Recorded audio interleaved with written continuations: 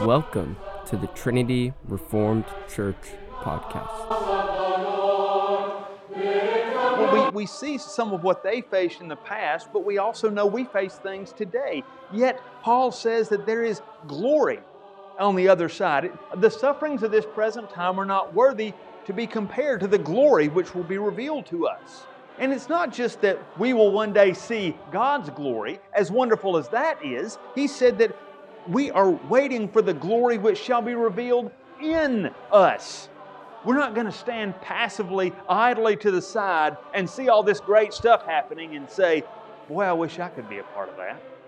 You are a part of that.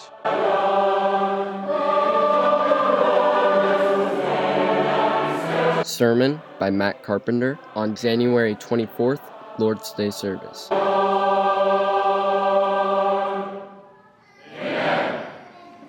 Text this morning is the book of Romans, chapter 8. Romans chapter 8. We'll begin in verse 26. Likewise, the Spirit also helps in our weaknesses, for we do not know what we should pray for as we ought, but the Spirit Himself makes intercession for us with groanings which cannot be uttered. Now He who searches the hearts knows what the mind of the Spirit is, because He makes intercession for the saints according to the will of God. And we know that all things work together for good to those who love God, to those who are the called according to His purpose. For whom He foreknew, He also predestined to be conformed to the image of His Son, that He might be the firstborn among many brethren. Moreover, whom He predestined, these He also called. Whom He called, these He also justified, and whom He justified, He also glorified. What then shall we say to these things? If God is for us, who can be against us? He who did not spare His own Son, but delivered Him up for us all, how shall He not with Him freely give us also all things? Who shall bring a charge against God's elect? It is God who justifies. Who is he who condemns? It is Christ who died, furthermore is also risen, who is even at the right hand of God, who shall make intercession for us. Who shall separate us from the love of God? Shall tribulation or distress or persecution or famine or nakedness or peril or sword? As it is written, for your sake we are killed all day long. We are accounted as sheep for the slaughter. Yet in all these things we are more than conquerors through Him who loved us. For I am persuaded that neither death, nor life, nor angels, nor principalities, nor powers, nor things present, nor things to come, nor height, nor depth, nor any other created thing shall be able to separate us from the love of God, which is in Christ Jesus our Lord. Let us pray. Father and God, as we are in Your presence, cause us to receive the testimony that You have given. May the words of my mouth and the meditations of our hearts be acceptable in Your sight, O Lord, our rock and our Redeemer. Amen. Amen. This morning, the message is simple. If God is for you, there is no power on heaven or earth that can overcome you. The text is from one of the most moving passages in all of Scripture, Romans chapter 8. For the Christian, the one who loves God, there is no need to question your standing before God. If you belong to Him, you are cosmically untouchable. Have you ever wondered if you have done enough? If you have what it takes to persevere? Here the apostle answers that question directly and without uncertainty. You are destined for glory. Let's step back in the book of Romans to get a full picture of what the apostle is saying in this letter.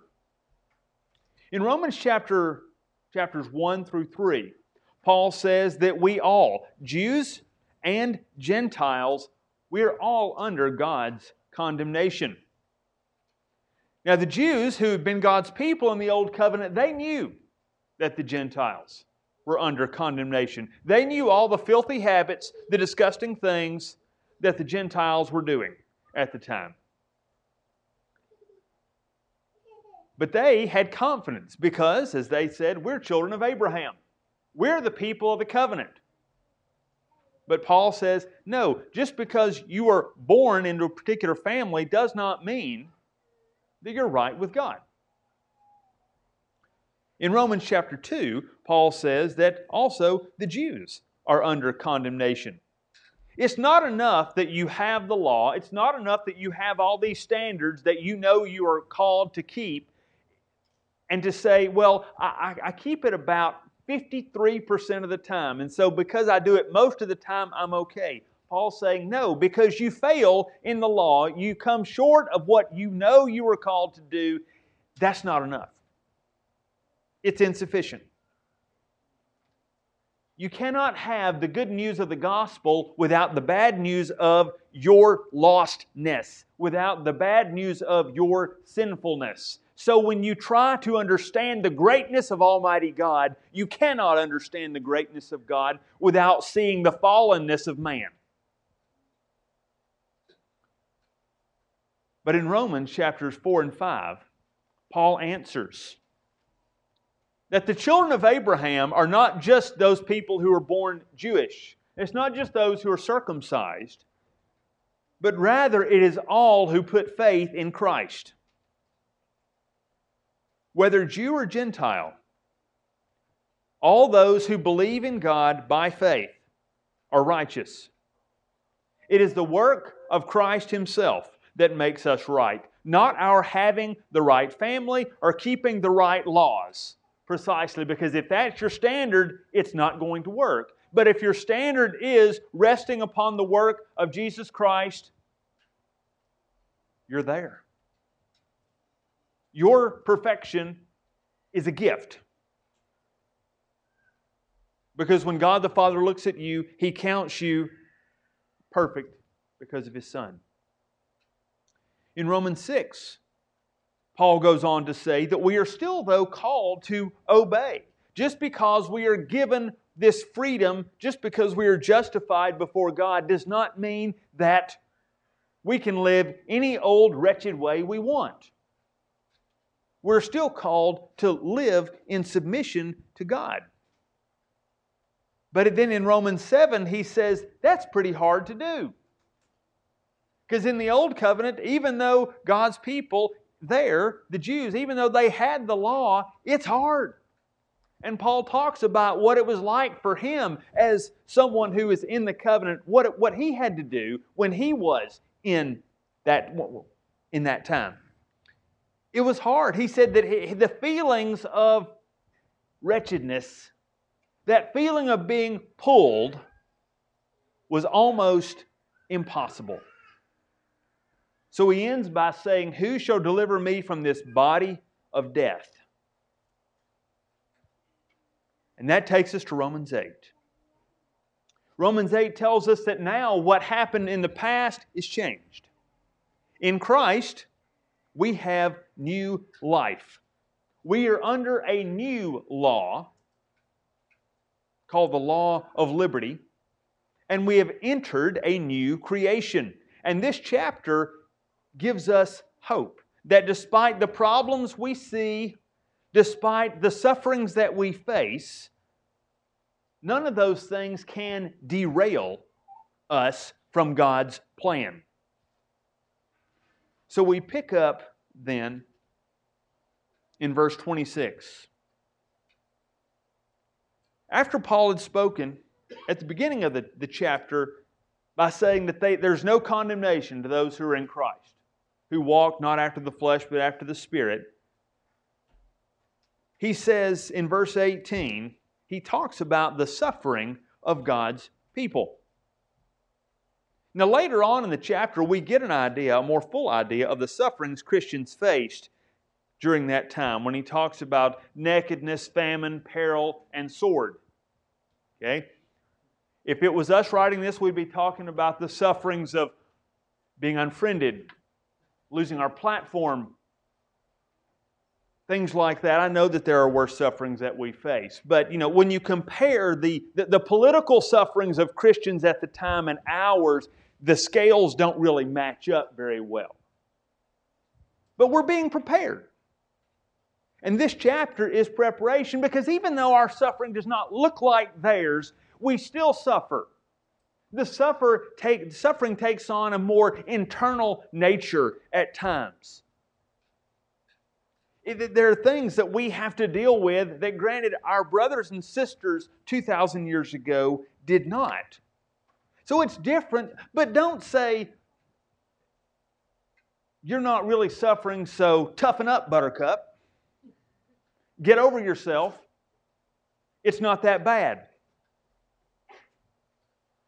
We face affliction. If you say, I'm too strong to suffer, it's not going to affect me, you're lying.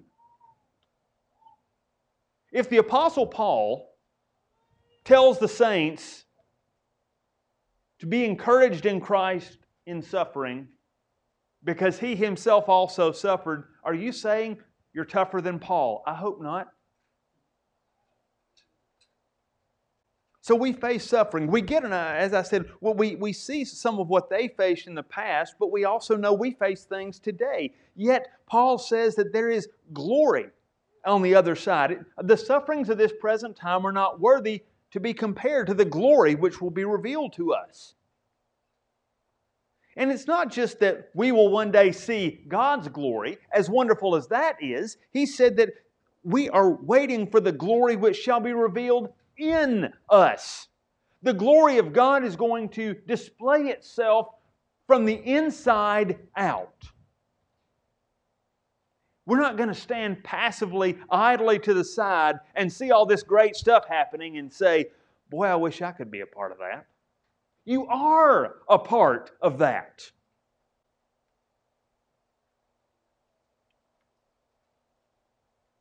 Even the creation, Paul says.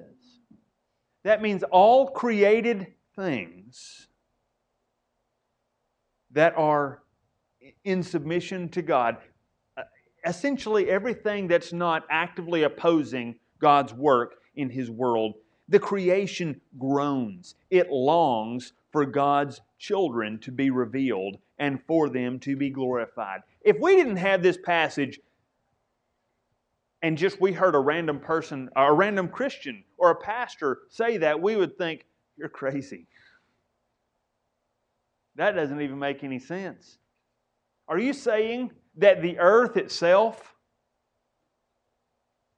how can it have feelings? Well, God told Cain that the blood of Abel cried out from the earth. You say, he didn't really mean it. But Paul is giving an active emotion, that of hope, that of expectation, eager longing here to the earth. The creation longs for it. It groans and we groan. We see sin. We see hate, injustice. We see destruction of the order that God created and many other things all around us. Paul says that we groan inwardly, waiting for God's display of our redemption. We have an inherent desire to see the world put right. We want to see the things that are wrong turned and made right.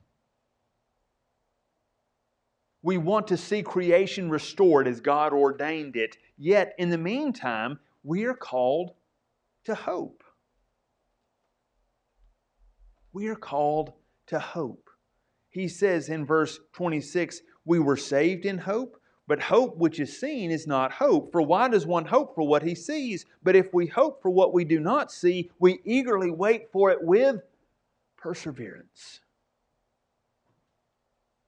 Hope is an important and often neglected Christian virtue. But it's one of the three primary Christian virtues that Paul speaks of in 1 Corinthians 13. He calls the state that we are in now, though, of the facing of sufferings, the desire to see things right, and the internal struggle that we feel when things are disordered, He calls it our weakness. And He says that the Spirit, God's Spirit, helps us in our weakness. Not only our individual weakness, but in the weaknesses that we face because of the situations that surround us. Do you ever get discouraged because of your weakness? Please don't say, actually, I have no weakness, because that's not true. If you say that, that's a big one. Do you ever wish you could do more in God's kingdom? Do you ever say, I'm not very useful?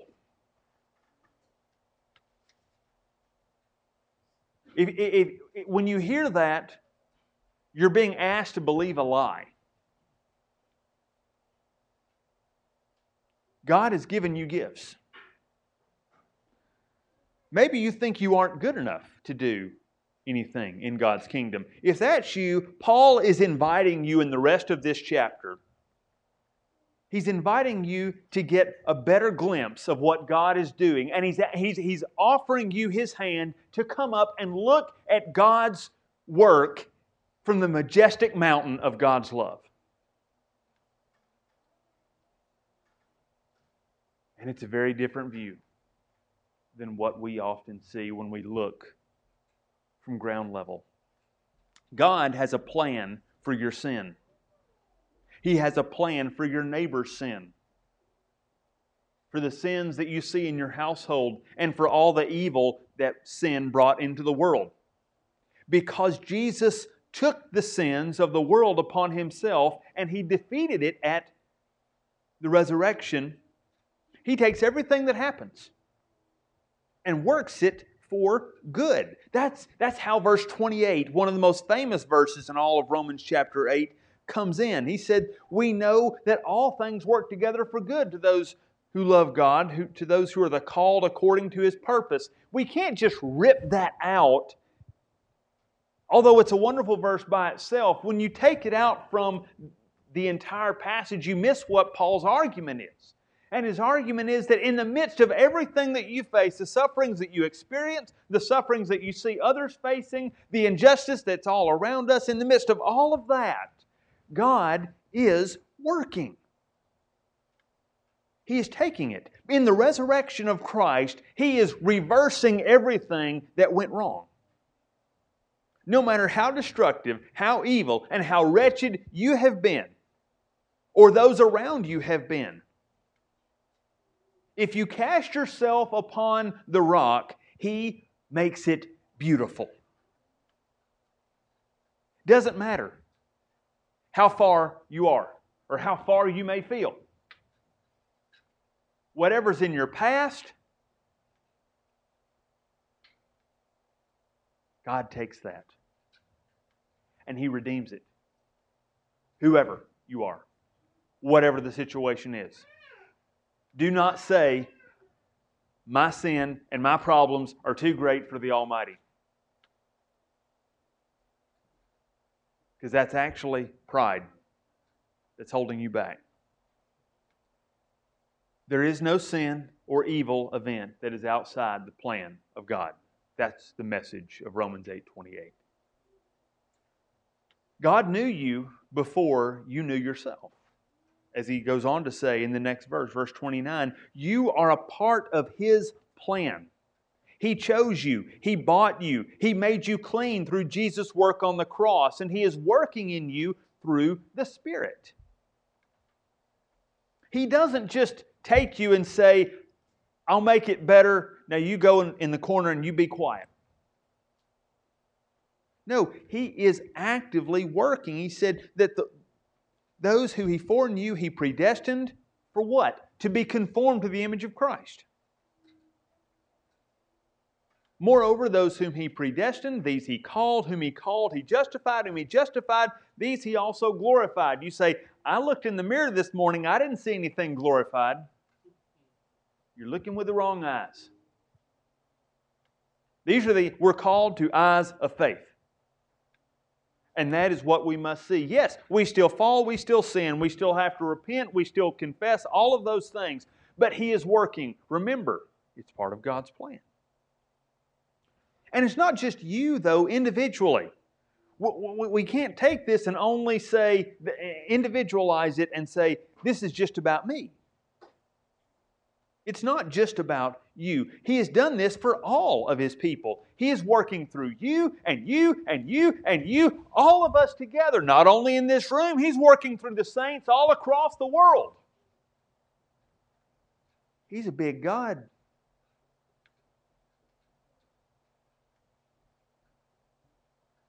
You don't have to worry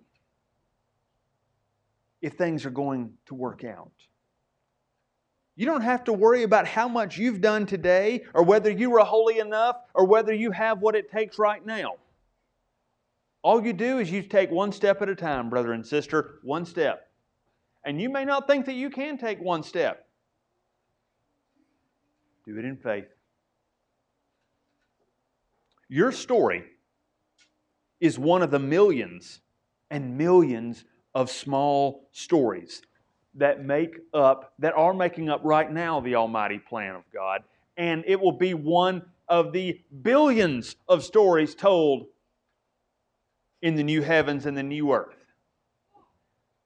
If you don't like stories, God will sanctify that, because there will be plenty of them in time. The longing for restoration, for returning to Eden, not just the old Eden, but even the greater and glorified Eden that will encompass the whole earth. That is precisely what is in view in verses 18 through 30.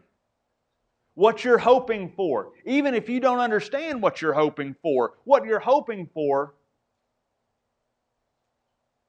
is coming.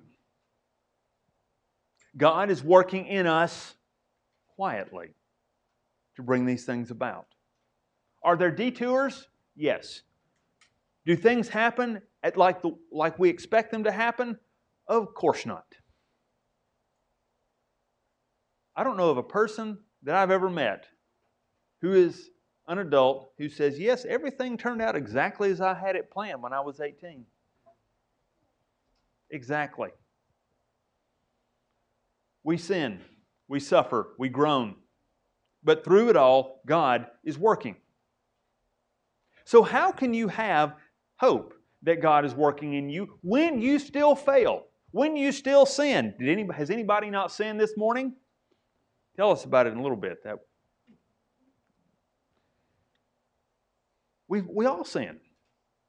But because the kingdom of God does not begin or end with you, God's plan is not stopped. God's plan is wider, and it includes a people, not just individuals. You are one of billions of Christians spanning centuries, continents, and denominations. God is not dependent on you, which should give you hope. Even when you fail, God is faithful. So after telling us about how God is working in His cosmos, Paul drives home his application through a series of probably the most wonderful, blessed, rhetorical questions that have ever been launched. And he begins with this: if God is for you, who can be against you? If God gave His only Son Jesus to die for us, is there anything that He's going to withhold from us? Who can bring a charge against God's chosen people? Who could possibly condemn you except the one who is right now at the right hand of God making intercession for you? And finally, what possible event or being can separate you from God's eternal, infinite love? The God who does all these things, who created the world and is restoring the world, not only loves His world, He loves you. And that will never change.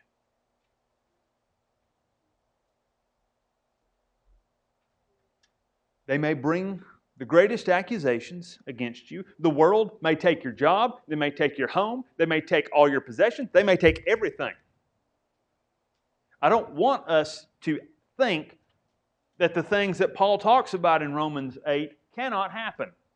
Because they already do happen to our brothers and sisters in other places right now. I mean, we can read about things that happened in the early church. But a brief glance at history will say that the 20th century was by far the deadliest century for Christians of any time in history. I don't know what the Lord has in store, and I'm not trying to be a fearmonger here. But Paul's point is not to drum up fear. Paul's point is to say, in Christ, you're untouchable. God's love is upon you. God's love is within you, and it doesn't matter. You are invincible in the power of the Holy Spirit. And when we believe that, what's going to happen? When we believe that, I'm not saying that means we all have to go out and start, massive Christian protests everywhere. That's not the point either. Paul never told the Christians, please picket Rome. In fact, the gladiatorial games were not stopped by Christians holding signs out in front of the stadium. You know how they were stopped? One monk named Telemachus, who was a hermit in the desert, who came at Christmas time to visit the churches in Rome. He went to the Colosseum, and he had no idea what he was going to see, and he observed what happened. He saw gladiators fighting, and he was so overtaken with horror at the evil, at the carnage that was going on between these two, that he stepped between two men who were bigger, stronger, and had much more deadly weapons physically than what he had.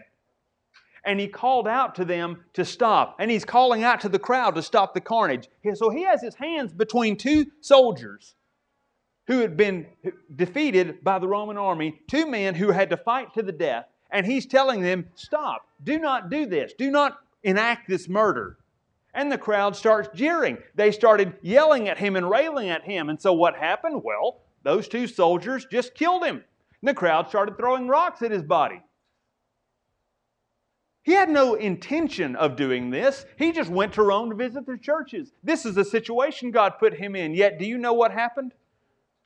The people were so taken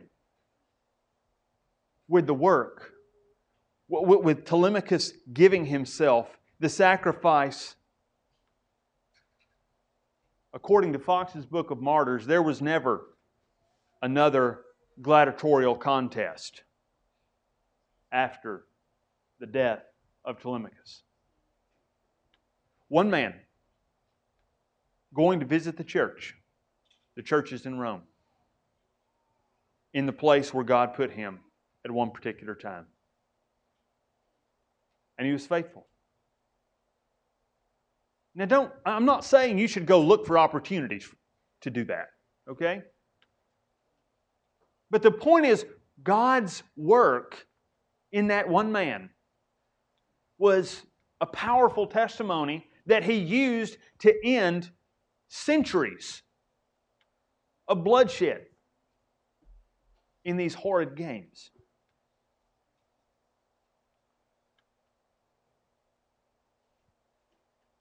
The God who does these things loves you. So no matter what the world brings, they can dish out the best. God is for you, and that will not change. Because He loves you, the greatest enemies we face, death, the pleasures and the cares of this life, demonic forces who hate us and who work against us, they cannot remove you from God's love.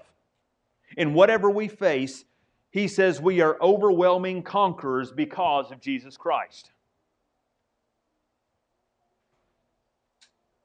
The God who is bringing the world to order who is working through His people to restore all things in Christ, this same God is the one who loves you.